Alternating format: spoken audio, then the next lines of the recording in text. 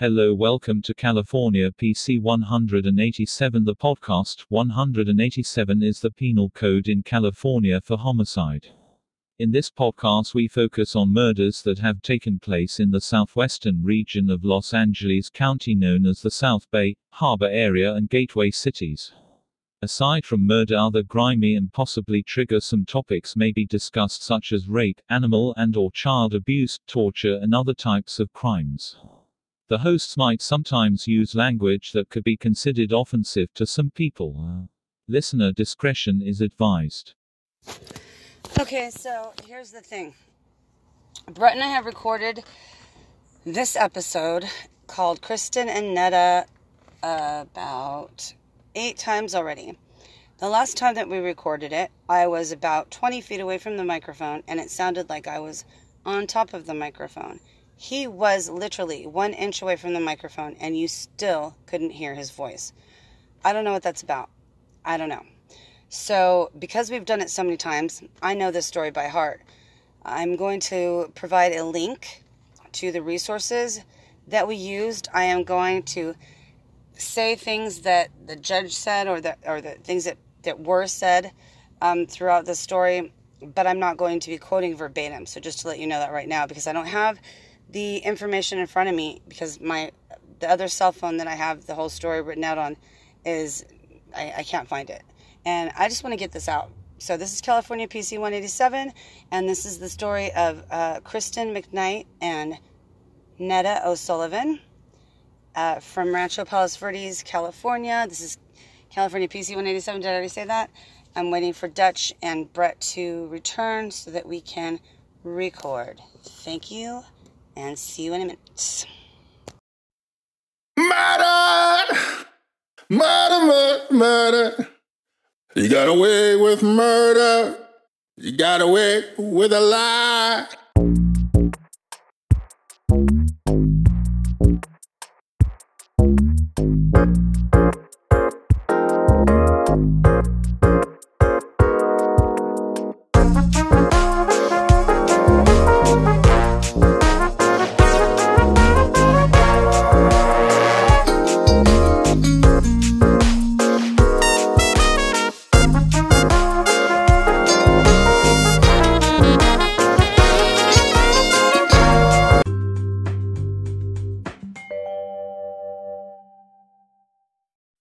So May 10th, 1984. I remember I was 11 years old, and I came home from school, and my parents always watched the Channel 7 News. And at that time in Los Angeles, the Channel 7 News had Paul Moyer and I think Christy, some woman named Christy. She had blonde hair. Well, I can't think of her name. Jerry Dunphy, I'm pretty sure, was still in action. Remember Jerry Dunphy? Yeah, I remember all that. Do you remember the music? Yeah. It was kind of irritating, but it was comforting. I liked it. It was comforting. Yeah, for sure. It grew on me. Yeah, of course. Just kind of like the train grows on me. Right. Okay. I could listen to it now and I'd go, oh. Yeah, I know, right? So, and they were talking about 2 11-year-old girls. I was 11, right? So, of course, it caught my attention. 2 11-year-old girls that had been found beaten very badly. One of them was already dead, and one of them was sent to Harbor UCLA Medical Center, where she was getting brain surgery because she had been beaten about the head with a claw. What do they call it? The claw hammer. A claw hammer. Yeah. And so it was very disturbing and very upsetting. And my dad got home from work. He worked at TRW, and it upset him as well. And so he came in with like the Herald Examiner. And remember that? Yeah, they don't have. My grandpa used to read that. It was an unbiased. A lot of people read that. Well, because it told the truth. It was. Okay, so he came in with the Herald Examiner, and he's like shaking it at me, and he's like, "Did you hear about those 2 11-year-old girls?" And I said, "Yes, I did." And he was very upset about it. And I think a lot of people were upset about it. And so this took place at the Ridgegate condominium complex in Rancho Palos Verdes. And here's how the story goes. Is that Shala Pav O'Sullivan, she was a beautiful woman. She was a registered nurse, and she came here from India. She had 2 daughters, Audrey and Natalia, or as they called her by her nickname, Netta. And she met a man by the last name of O'Sullivan, and she married him, and he adopted her 2 daughters. So her 2 daughters, became Audrey O'Sullivan and Netta O'Sullivan. And somewhere along the line, they lived in Palos Verdes in a beautiful 4-bedroom house. And somewhere along the line, it turns out that they could not get along, and so they divorced. When they divorced, Shala took her 2 daughters, Audrey, aged 15 or 16, it depends on which resource you read, and Netta, 11. She took them to move into the Ridgegate, Ridgegate condominium complex. So what this is, Brett and I went and did a recon. We wanted to just check it out and see what this place looked like. So we went over there. And basically it's this big, long block full of condominium complexes.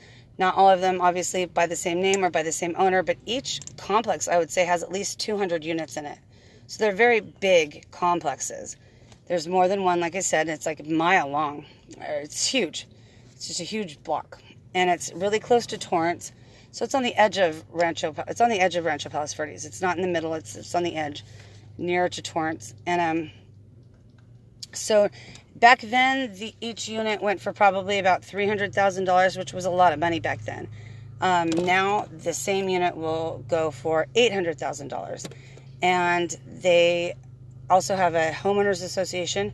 I think that's what I looked up, condominiums, to see what the big deal was about them, and I guess they're people consider them an investment. I don't know. I don't really see what the big whoop is about them, except for the fact that maybe if you're older, you don't have to maintain a lawn because they have like a little patch of grass in front. There's like 5 swimming pools in the Ridgegate complex, but somebody else is maintaining the pool. It's just a lot of like you getting certain luxuries that a lot of people like to have, but not having to maintain it yourself. So you pay a $295 fee and you get to have access to these things, but it's community, which I'm not really particularly fond of community living, right? Yeah.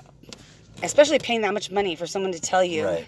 that you can't have purple curtains, or that you can't like check your oil in your front yard or by your garage. But nonetheless, so these condominiums they go from like 2 to 3 bedroom. I think 1 to 3 bedrooms, and they have anywhere like from a 1-car to 2-car garage. So they're nothing to like, shake a stick. I mean, they're pretty good. They're pretty nice, right? They're all right, but I mean, Yeah, for they're all Palos right. Verdes, they're like, I mean, I think it is called complex. They're not, whatever. It's a it is. complex. Yeah, it is a complex, and It's gated. It has a Right. security guard gate thingy exactly. in the front. When Brett and I drove by, we saw several different guard shacks, but we saw nobody manning them. No, the first 4 were empty, and then the last one. They were all last 2, empty. Yeah. But this was 10 p.m. at night. But nonetheless, if you want security, you're paying for security, right? Right. I would think it would be 24/7, Yeah. but I guess not. Well, I don't think that security was very. We should go by during the day to see Yeah, we what's should up, See what's going on with there. They have a security breach, because obviously there was a security breach in '84. right? Yeah.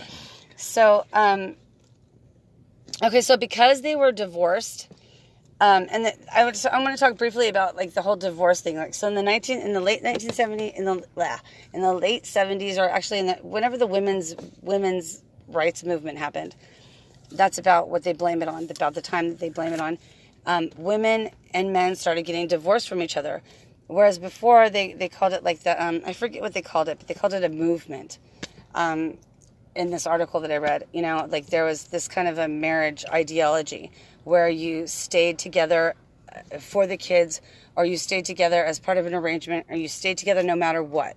Like no matter what, you gave your vows to God and to your family and to each other, and come hell or high water, you're going to stay together, and if anything, it's for the kids, right? So sometime in the 70s, people, both men and women, were wanting to seek out their independence, and they felt as though there was something missing within their lives. And so there came this new strain of people and ideology about getting married for soulmate purposes. Like you get married because you're feeling it, because you're meant to be with that person. And so a lot of people got divorced because of that, and they're seeking their soulmate. And insofar as I can tell, it hasn't really worked out that well. Just saying. All the children that I knew when I was growing up in the 80s whose parents were divorced, which was very few, by the way. Even in California, it was a freakish thing not freakish, I don't want to say that, but it was odd to know somebody that was a latchkey kid or living in a single-parent home because their parents had got divorced. It was very rare. It didn't happen often. And a lot of my friends that I know now or that I see on Facebook, their parents are still married or their parents died married, like my parents did. So it wasn't that common, but it was becoming more common. And because of this, a lot of people said, well, what about the kids, And the school of thought was, well, kids will be more happy if their parents are pursuing their own happiness. But I don't think that was the case. A lot of kids found themselves as latchkey kids. And the latchkey kid thing wasn't necessarily because of divorce, because a lot of times married people would end up having latchkey kids because the woman ultimately felt like she wasn't being fulfilled by staying home, and so would therefore either go back to school or go back to work. So nonetheless, children found themselves coming home to an empty house. And, the term latchkey kid came from the World War II era, where men were going to war and women were having to go to work, and so therefore kids were having to stay at home. They were having to get themselves up in the morning to go to school, and they were having to let themselves in at night, and they called it latch for the door latch and key for, the key. And usually they put the key tied on a string around the child's neck, or they hid it somewhere outside the home. And the child would let themselves into the house, and if, let's say it was an older kid, the older kid was obviously in charge of everybody else, had to make the dinner, had to make sure everybody got their homework done. So the oldest kid usually became the parent, the surrogate parent in lieu of, the parents being there. So that is where the term originated, and it really became prevalent again in the 1970s and 80s. I'm not so sure how many latchkey kids there are anymore, because I think that the whole daycare industry has kind of taken that over. Honestly, my parents used to leave us alone when I was 8 and my brother was 10 or 11 all the time. I don't see where that would happen today, because too many people tell on other people. Back then, it wasn't a bad thing. It was like nobody was telling or anybody saw anything wrong with it. Lots of people did that. Do you know what I'm talking about, Brett? Yeah, yes. I was going to say something, but I want to get through this podcast. Say it. I was just going to refer to nothing. Never mind. It's not. Dude, really? I'll save it for when it really was really important. Are you fucking kidding me right now? Well, I do. All right, so let's go on with the story. Yeah, I relate to it. So there was the two latchkey girls, Netta and Audrey. Down the way, a couple of condominium complexes down, there lived a boy named Kevin Earl Hindmarsh. And he was 16, same age as Audrey. They were in the same grade. He went to Merrill Est High School, same as Audrey. I don't know if Audrey always went to Merrill Est or if she had to enroll in Merrill Est because of the move. I'm thinking that the move probably occurred, they stayed within the same area so that the girls could continue going to the same schools. I think the difference was that now they had to take the buses, or there was something different, because Audrey, the 16-year-old, she met Kevin Hindmarsh at the bus stop over by their respective condominium complexes. He lived in a luxury condominium complex couple blocks down, like I said, with his father and his stepmother. His father and his mom had gotten a divorce years earlier, and there's no mention of his mother anywhere. So I am assuming that has a lot to do with his problems, and that his mother was an absent mother. I don't know why, but she was. And so he started acting out, and he was a loner, he was angry, he was just like if they had emo back then, he probably would have been emo. You know what I mean? Yeah. He just was a hateful, terrible, bratty, creep of a kid. Yeah. And his stepmother, she didn't know what to do. She couldn't take it. So she was very kind of emotional, and I'd say nervous, a nervous type. And she took to just beating him. That's not funny. It's not funny, but that's what she did. Well, she didn't know what else to do. Yeah. The dad, it seemed like, so he would take himself to school in the morning, get himself up and go to school in the morning, and he would bring himself home, always alone, never had any friends. And so he was always inside of his own head. I don't know what he was doing inside of his own head, but it couldn't have been good. And she would get home about 7 p.m. at night, and his dad got home much later, if at all, I think. I don't know what they did for a living, but anyway, so he basically was raising himself. And he was lonely, like I said. And he met Audrey. And when I picture Audrey, for some reason, I don't know that she looked like this because there's no pictures of these people on the internet at all. And I've looked, trust me, everywhere. Another weird podcast now. I picture her looking like Natalie Wood did in that movie Rebel Without a Cause for some reason. I just picture her being very pretty. Audrey. Very pretty and outgoing, but also with an edge. Anyway, so she met him at the bus stop, and he developed a hardcore fascination with her. Like, he just couldn't stop thinking about her. And this was on Sunday, like before Easter. Easter in 1984 was on Sunday, April 22nd. So I'm thinking they must have met probably 21, 20, probably May the 19th, Thursday the 19th, April 19th, something like that. They met around that time. And he became obsessed with her. Now, between that day and May 10th, they ran into each other, or saw each other, spoke to each other a total of 5 times. And this is even though they went to school together. So she probably met him on the bus stop, had a great experience or whatever. Maybe she was just so excited, because she was in a new place, a new home, and she just was wanting anybody to like show her the ropes on how to take the bus. So she was being super friendly. I don't know. But after that, slowly but surely, she started to realize that he was a creep. And she found alternative ways to get home. I think to avoid him.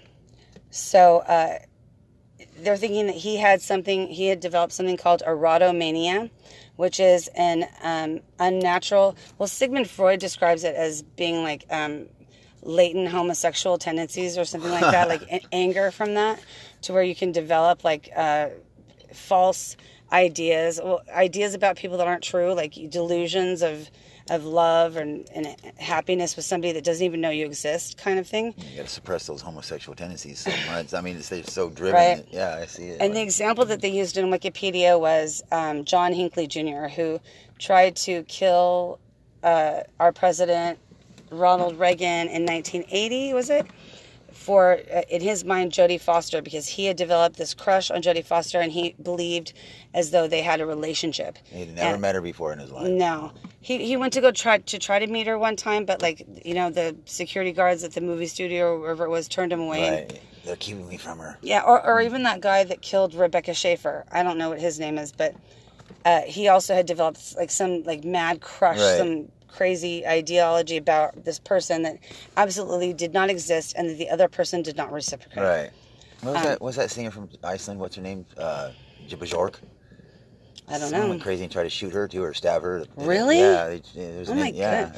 Or also that one tennis player, Teresa No. There was a tennis player too. I forget what her name was, but he stabbed her like 17 times. Like, she was the top tennis player like in the 80s. And this guy was in love with her, quote unquote, and he fucking stabbed her. Huh. And she, it took her a while to get, go to rehabilitation and physical therapy. Yeah, she did. I'm not sure how well she did after that, but wow, that's crazy. It is crazy. Her PTSD must have been off the charts. Yeah, tennis love means nothing. Well, you know what? And then I was talking about John the other day about PCP, about no, I wasn't talking POD. PTSD, and he said that he said brain broke. No, he said that only Vietnam veterans get that. I was like, yeah, because okay, John. Yeah, only you can be. There's other traumatic fucking episodes. I'm sorry, but I'm. He's like one of those old school only people. Only I can have it. Only we can have PTSD. It's our disease. It originates from us, and I was like, okay, I'm not going to argue with you about that. Doesn't the PTSD affect the mind and the sense of the mind? Is it anything traumatic? Come on. Okay, so anyway, we digress. So on May 8th and May 9th of 1984. The O'Sullivans had called the police and reported that somebody it appeared as though somebody had tried to break into their home. That they'd only been in for a month, by the way. They'd only been living there for a month. So they already had a break-in, Palos Verdes. Yes, These or an estate- attempted. They yeah, said attempted. They attempted. didn't. Yeah, they didn't say that. Can I have a cigarette? Yeah, maybe they did. They didn't say that anybody actually broke in, but that somebody attempted to. Right. Okay, so on May 9th, Kevin went to the bus stop.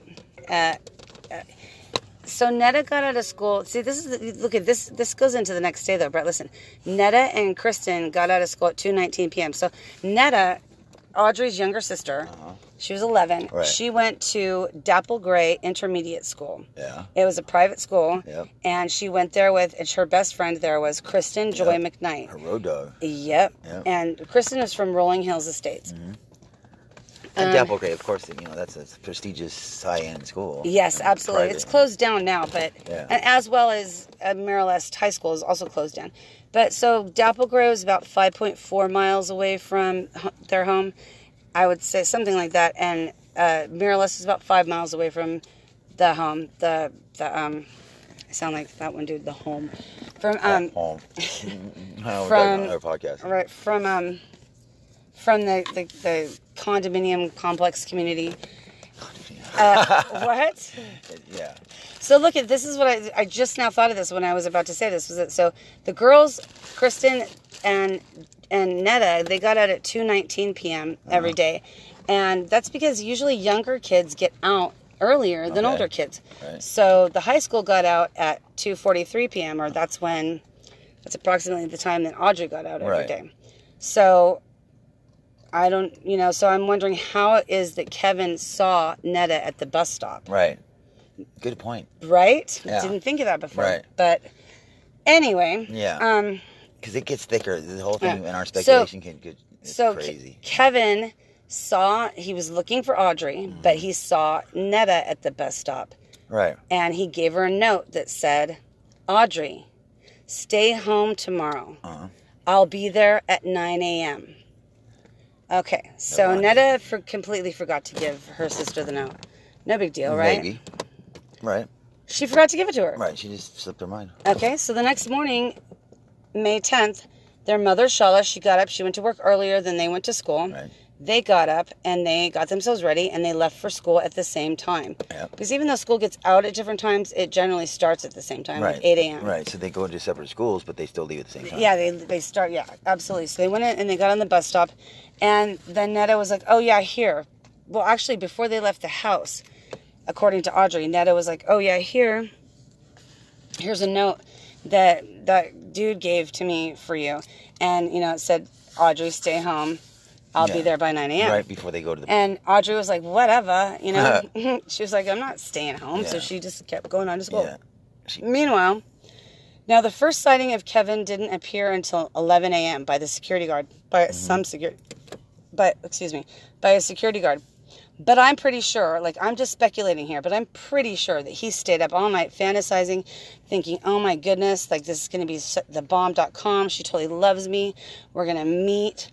We're going to just, this is going to be so great. And I bet you he was there at 9 a.m. So, yeah, he was 16. He was there knocking on the door at 9 a.m. Maybe he had flowers like alfalfa with a little, with his little, what is that thing that alfalfa has in the back? Oh, I don't know. It's just the pointy hair thing. The alfalfa. What do they call those? I don't know what are they called. I've never heard that. I didn't know there's a name for them. We have to check it out. Okay. There is. Okay, so anyway, he's there and he's like, wait, he's like, oh, this is going to be so great. He's like, right? And so she's not there.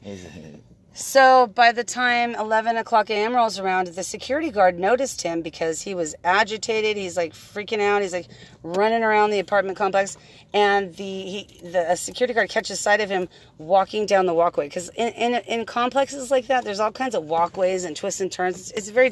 Look, Brett and I have delivered food to places like this, and it's very difficult to find where you're going. Look, Dutch, go. Oh, yeah, that's Palos Verdes. Any place like that has 200, 400 freaking units, Right, and the parking, it's a nightmare. So there's these walkways, that you can go down. For a and they twist cheeseburger and turn. for pet fries. Anyway, so they twist and turn and stuff, and so the security guard caught sight of him and followed him.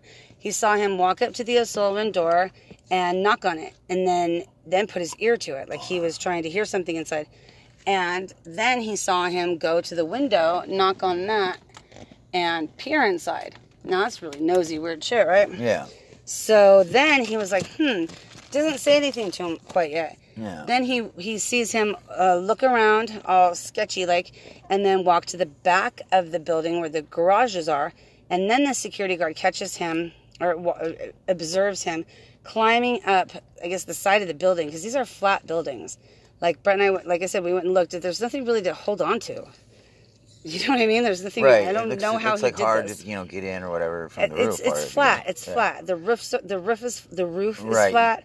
Everything's flat. You might want to exhaust your efforts and go like in the basement or something if there is one. It's almost like you need like under the that house. mountain climbing gear where you just get a hook. Yeah. Hook Yeah. it to You go.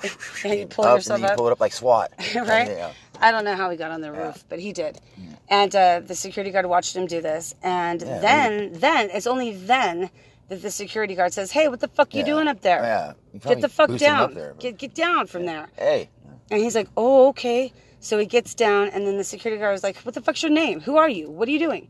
And he's like, my name is Kevin Hindmarsh, and I'm here to see Audrey." Yeah. And he's like, "What? Who? Audrey who?" And he describes her, gives a physical description of Audrey. And the dude's like, "You know what? You need to get the fuck out of here, or I'm going to call the sheriffs. I'm going to call on you." He should have called right away. I know, but this is the thing, is that the security guard later said that there's tons of kids that live in these these condominium communities. They go back and forth. They all know each other from school.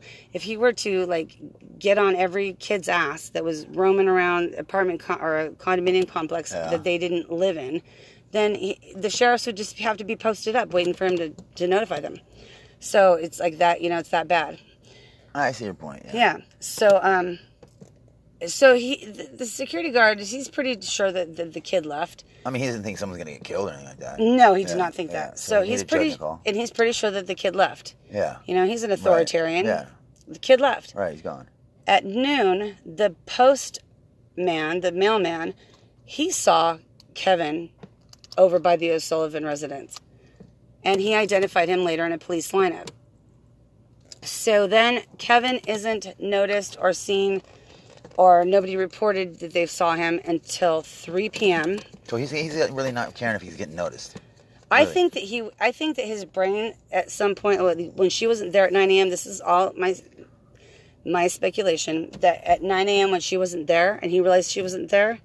Oh, he went into snap mode. He went into a mode where he was not even probably aware of his own self. Right. To be sneaky. Yeah, to be even around him. He was just thought he so, was talented. where was the security guard between 12 and 3? Yeah, see, there's some time things going on here. Yeah, the security guard wasn't on top of it like he thinks he was. Right. So, at 3 p.m., Kevin is observed by a 14-year-old boy at the swimming pool. Now, there's 5 swimming pools in the Ridgegate Community Complex. And he was at the swimming pool closest to the O'Sullivan residence. And a 14-year-old boy, I guess either he was home from school already or he stayed home from school. I don't know what he was doing at the swimming pool at 3 p.m. Maybe he was home school. Yeah. But he was there and he saw Kevin. He said that he was wearing black or dark pants, dark blue jeans, and a dark blue hoodie. This is May 10th. Yeah, this is back in the 80s. Who wore hoodies back then, really? Well, unless you were an athlete. Yeah. People did wear hoodies, but then again, like, who wore them on May 10th? Yeah, but mostly. Dude, that's when spring is coming. It's hot. Right, it's hot. Definitely up there, too. At okay. a pool. Right? It's not hoodie weather. Yeah. So, but anyway. So, the kid noticed him. He's like, who's this freak? Yeah, because he was probably acting, like I said, weird. He was probably maybe had uncontrollable movements of his body. Yeah, there was something about... Yes, exactly. There was something about his body and his movements that people were noticing him all of a sudden. Things were going his way. He wasn't getting his way. For somebody that had a way of being invisible and going unnoticed throughout most of his life, which is probably why he was so angry, one of the reasons why he was so angry, here he was just being noticed. Right. He was sticking out like a sore thumb. Yeah. So he was in mode. Right. So that was at 3 p.m. That day, Netta and Kristen got out at 2:19 p.m. And they got on the bus because Kristen was Netta's best friend, like I said. She was from Rolling Hills. Her parents were Alan and Karen McKnight. And she had a sister named Brenda that she lived with. And sometimes she went home with Netta, probably to keep her company. Yeah, well, I mean, every time you talk about Netta, you always talk about her. She's with them. They're road dogs. Yeah, they were best friends, and probably to keep her company, until her mother got home or until her sister got home. I mean, because one of the things that it mentioned that latchkey kids felt a lot was fear and isolation and loneliness. So, so she had a friend to go home with her. Audrey got out of school at 2:43 p.m. and she got on the bus. Okay, so at 3 p.m., Kevin is noticed at the swimming pool. At 3:55 p.m., so this is a whole 55 minutes later. Yep. At 3:55 p.m., the same 14-year-old boy, I guess he was still chilling by the pool, he saw Kevin go into the bathroom. So I guess all of these bathrooms, these community swimming pools have their own bathrooms. Yeah. They have a male and female, men and women's bathroom. Probably pretty nice, too. I bet you there. Yeah, you got a little private door closed. Yeah, and probably little showers. Because some clean. people like to shower off before they go in and out of the Right, it's not like an open pool. shower where you use all these men. No, it might be an open shower just to get the chlorine off of you, not to take a shower. But I'm sure there's probably like 2 or 3 ones that are private, Maybe one to sit down for handicap or whatever. Okay, so anyway, so he saw him go into the bathroom. The 14-year-old boy saw Kevin go into the bathroom. Right. Audrey got home from school between 3:55 and 4 p.m. And when was he in the bathroom the second time by the boy? He was in the bathroom. He was seen the second time by the boy in the bathroom at 3:55 p.m. So he was going to take a leak? I don't know, Brett. Oh. Anyway, so Audrey walked in, and the first thing she saw was her sister Netta dead on the floor. She knew for sure that she was dead. I guess she grabbed the phone because she called the police. She called 911, and she said what I said. That she said there's blood on the floor. There's blood in the fish tank. There's blood all over. Please come help me. Do something. Right. And then she went out to go meet the police. The police, sheriffs, and the first responders, the fire department, the paramedics, they were there by 4:10 p.m. 4:10 p.m. Now, this is a very short period of time.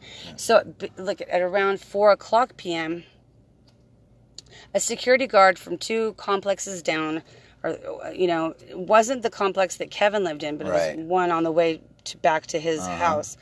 After the bathroom? Yes, after the bathroom. Knew him, recognized him, and exchanged greetings with him. Hi, Kevin. Hey, what's up, man? Yeah. And then Kevin kept going. Yeah, he pushed on through. Yes. Yeah. And briskly. I guess because the first responders were there, Netta was dead. She had, later on, the coroner reported that she had 9 wounds to her skull, fractures to her skull from the claw hammer. She had been strangled to death. She had burns on her back and her shoulder. Wow. And her pants were pulled down. Oh. So she was naked, Right. the waist down. They were pulled down to her ankles, Yeah. and she was raped with the claw hammer, anally. She was anally raped with the claw hammer. So, I guess the stepmother of Kevin, her intuition about him being some creepy wasn't wrong. I don't think so. Yeah. So, but just listen. Let me Okay. finish. So, Kristen was, she appeared to be dead, but for some reason, I mean, she must not have appeared to be dead because Audrey was like, no, Netta's dead. Like, she told first responders that, but she didn't say anything about Kristen.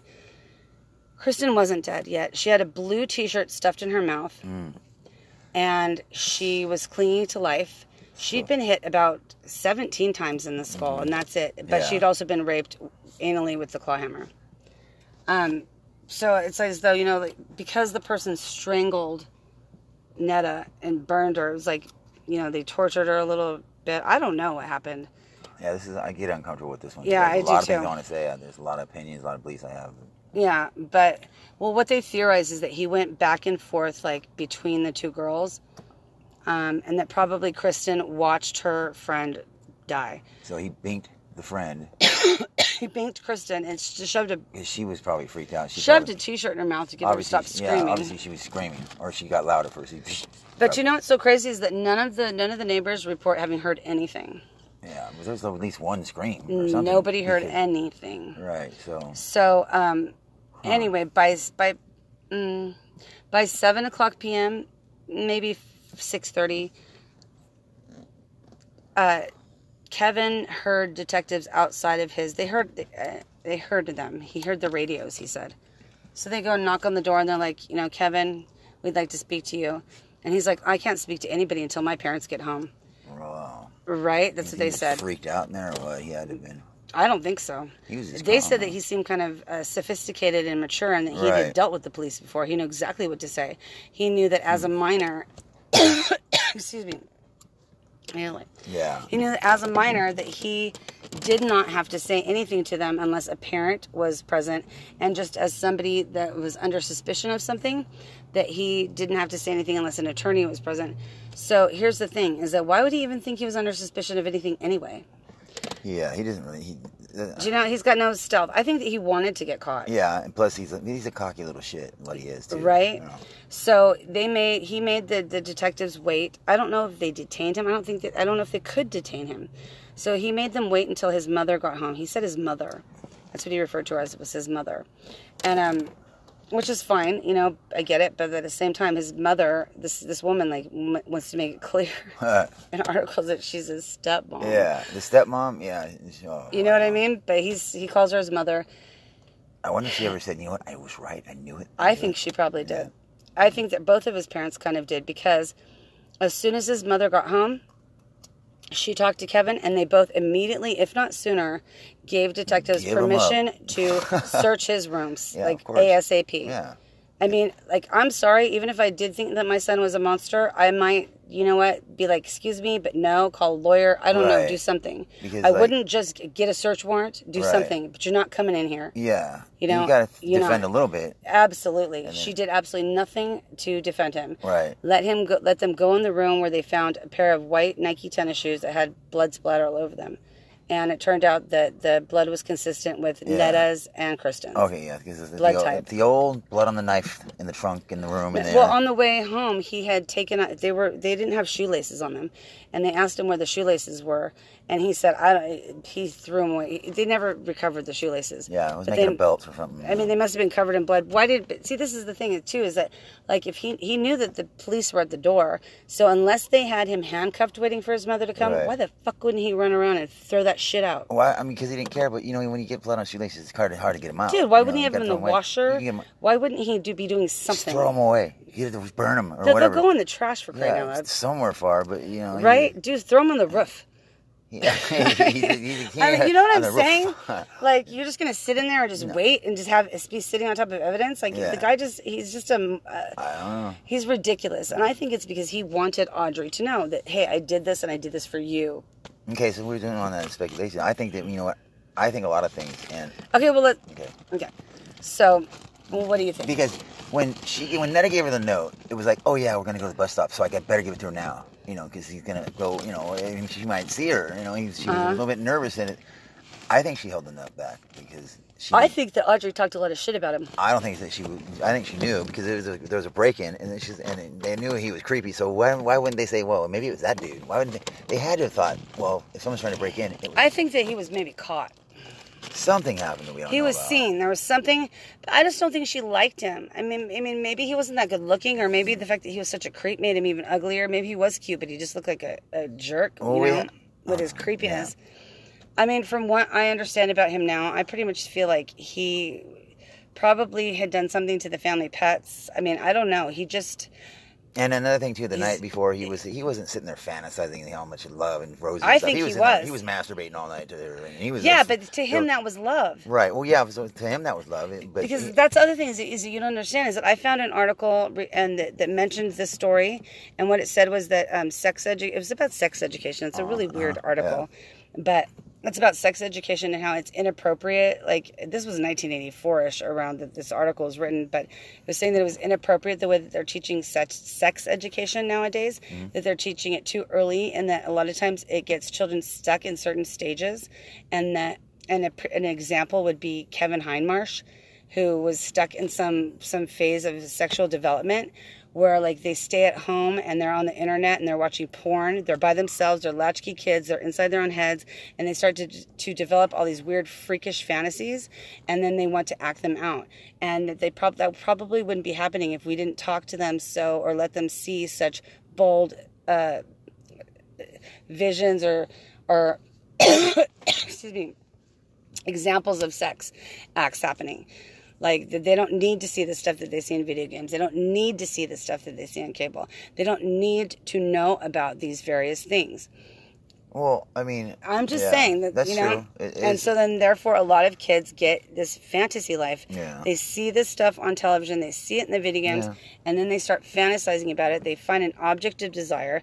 They develop this erotomania where they're freaking out thinking that this person also, like the person smiles at them, or maybe the person just looks out of the corner of their eye, not even looking at them, but they just think that they are. They put all these associations together where they're driving in the car with their mother and they see like a license plate that says "I love you," or say, "Oh, that must be Audrey." Like, you know what I mean? Like, they just have all these weird ways of putting 2 and 2 together that do not equal 4. They equal like 98, dude, and you're crazy. Yeah. You know? So he suffered from that. Yeah.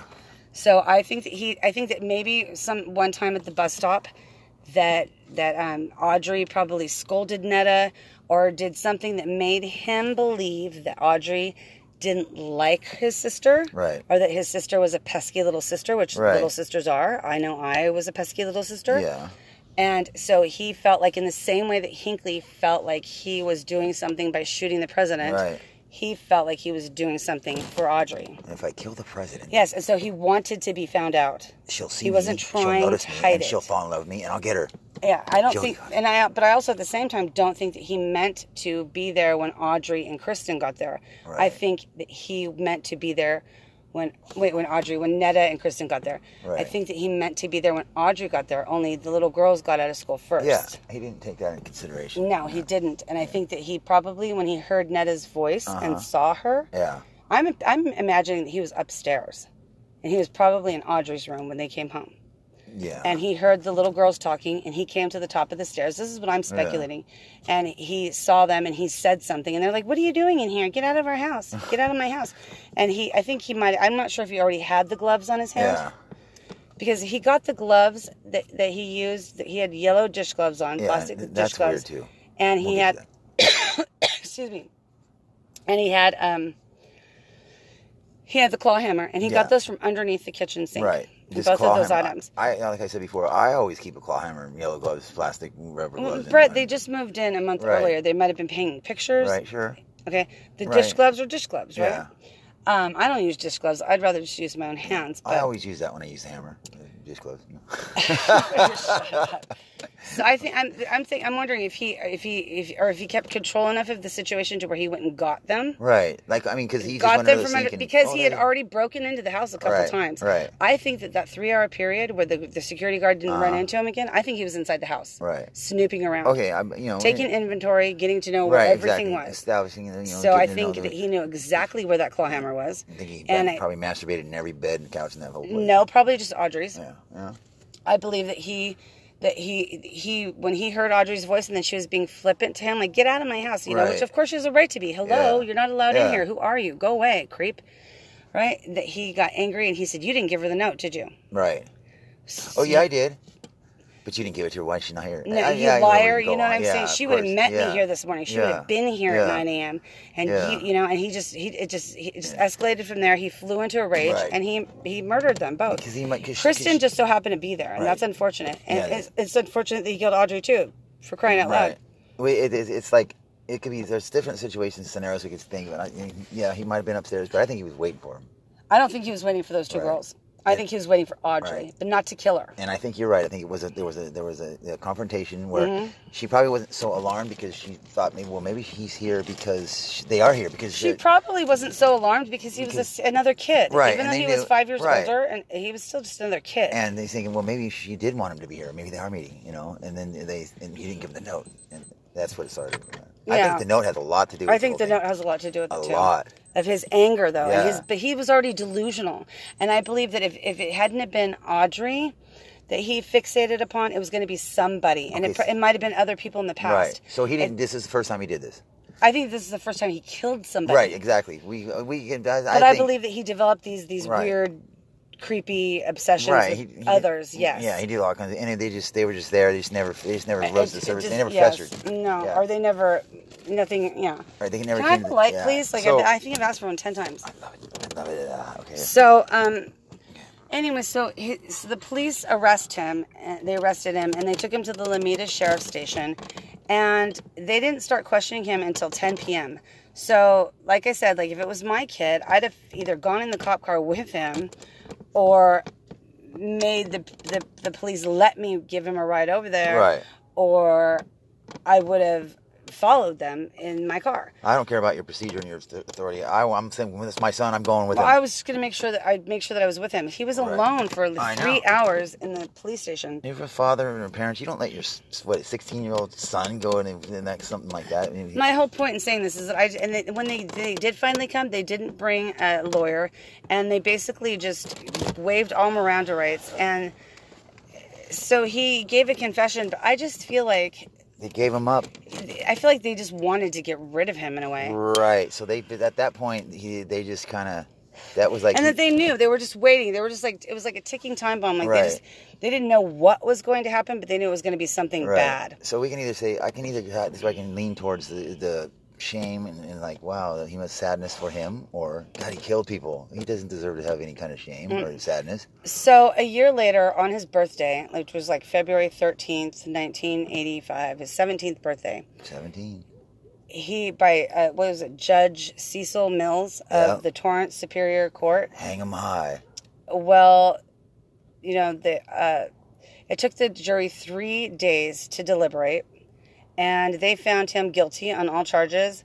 They found him guilty on 2 counts of California PC 187, murder, and California Penal Code 289, which is molesting or raping children under the age of 14 with foreign objects. Yeah, that's sick fuck shit. Mm-hmm. Yeah, he's double whammy. And they waited for his birthday to Give him his birthday present. Yep, absolutely. Boy. People were disgusted by him. So a month later is when they did the sentencing, and the deputy district attorney, I don't remember his name, but he, it'll be all in my notes, and then if you want to read up on it, you can. I'll have a link to all the articles that I found regarding this case. Anyway, he said, as far as I'm concerned, he should just be gassed. But since he is a child, I don't want him to be tortured or anything like that. So the deputy district attorney and the prosecutor both recommended that he go to California Youth Authority, but the Judge Mills said, no. He said, this is a psychopath and a fucking weirdo. No, he didn't say that. He said he's a psychopath. And Right. I will not, for one day, it is absolutely preposterous that I, for one day, burden the children of the California Youth Authority with the likes of him. Right. Not for one day. And so he sent him, bam, to freaking men's jail. Yeah, he sent him straight to the... straight to men's jail. Yeah. He does not get to go to California Youth Authority until he is 25. He is going straight to prison. Yeah, you want to act like a man, you're going to beat a man. Right, so he got 72 years to life. Because in California, they do not, it's illegal or it's prohibited to give a child, someone under the age of 18, the death penalty or life without parole. So his parole date is, it's been about 35 years, right? Yeah. Be 17 years old and go to prison for 35 years, you definitely are going to act right when you get out, I would think. So, you know, in looking him up and Googling his name and all that stuff, I came to a Facebook page. It's like called Freedom. Yeah, the picnics. That's what got this whole thing started. And, you know, we're supposed to be doing it. It's supposed to be easy, simple, quickie. Well, so he is candidate for parole. And he's a part of some freedom group. And, you know, it's like all this congratulations. And it's people that were young who committed murders who have gotten paroled or who are looking to get parole. They get to go to a picnic every year, like in a free park, like in Bellflower or something like that. It's somewhere.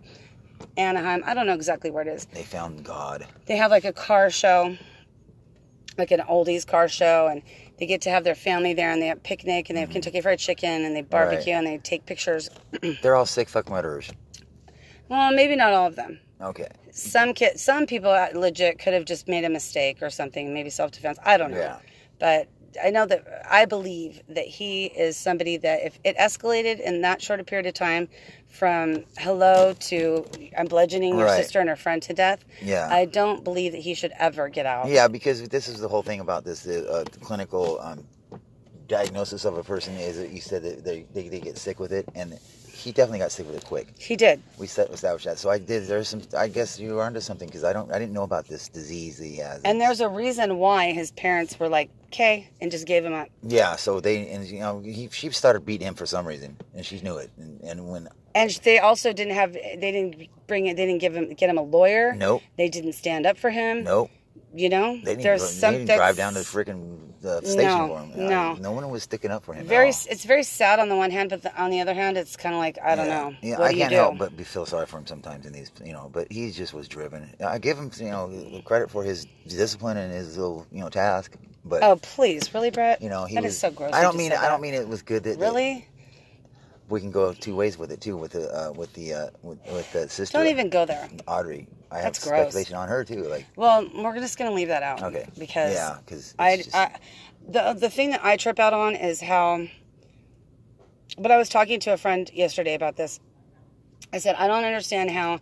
The timeline. But then again, the timeline is just the timeline. And that's kind of speculation, too. Like, nobody knows. Nobody was looking at their clock and going, well, it's 3:55 p.m. And I saw, come on. Like, that 14-year-old boy had a fucking watch on, and he knew it was 3:55. Well, but look at, so she gets home between 3:55 and 4 p.m. Audrey. So did they just miss each other? I don't know, but I think we're onto something. I think there's more to this story. Did she run into him? Right. Or did he go out the window? Well. Was there a back door?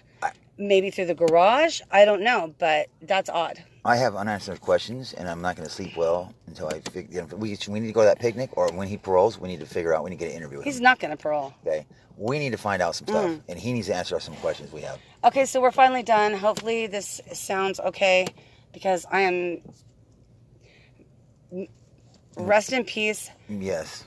Natalia Netta O'Sullivan and Kristen Joy McKnight. You would have been 47 this year. Mm-hmm. I'm sorry that you missed the Summer Olympics. Mary Lou Retton was great. Yeah, I saw the torch. I was brokenhearted when Kristen died. My dad came and told me the next day on May 11th that she had died. She didn't make it, and it broke my heart. And yeah, so it does hit home with you. It does hit home with me. Yeah, we went to the cemetery today. I wish I could have found the. We couldn't find them. But I did find one. I did find a tombstone, a gravesite that was really caught my eye, and I was able to do some stuff. And I took a picture of it. It's really neat. He found some buddy of his uncle's. Whatever. Yeah. Some motorcycle cop from the LAPD. Whatever. He said, "Look."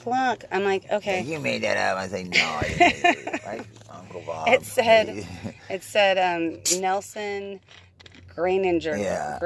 I think he was motorcycle cop. Yeah, he was in World War II. He was a bombardier in a. I said Korea.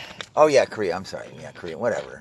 He was in one of those planes. Whatever. And they came home. They were all bikers. A lot of them joined the Hells Angels, and. They were into the Hells Angels and they were LAPD. I don't know if he was a Hells Angel. Sounds hokey. All I know is we usually brought up that thing about, what was it, the girl that was in that movie, the Rebel Without a Cause. What was her name? Natalie Wood. Yeah.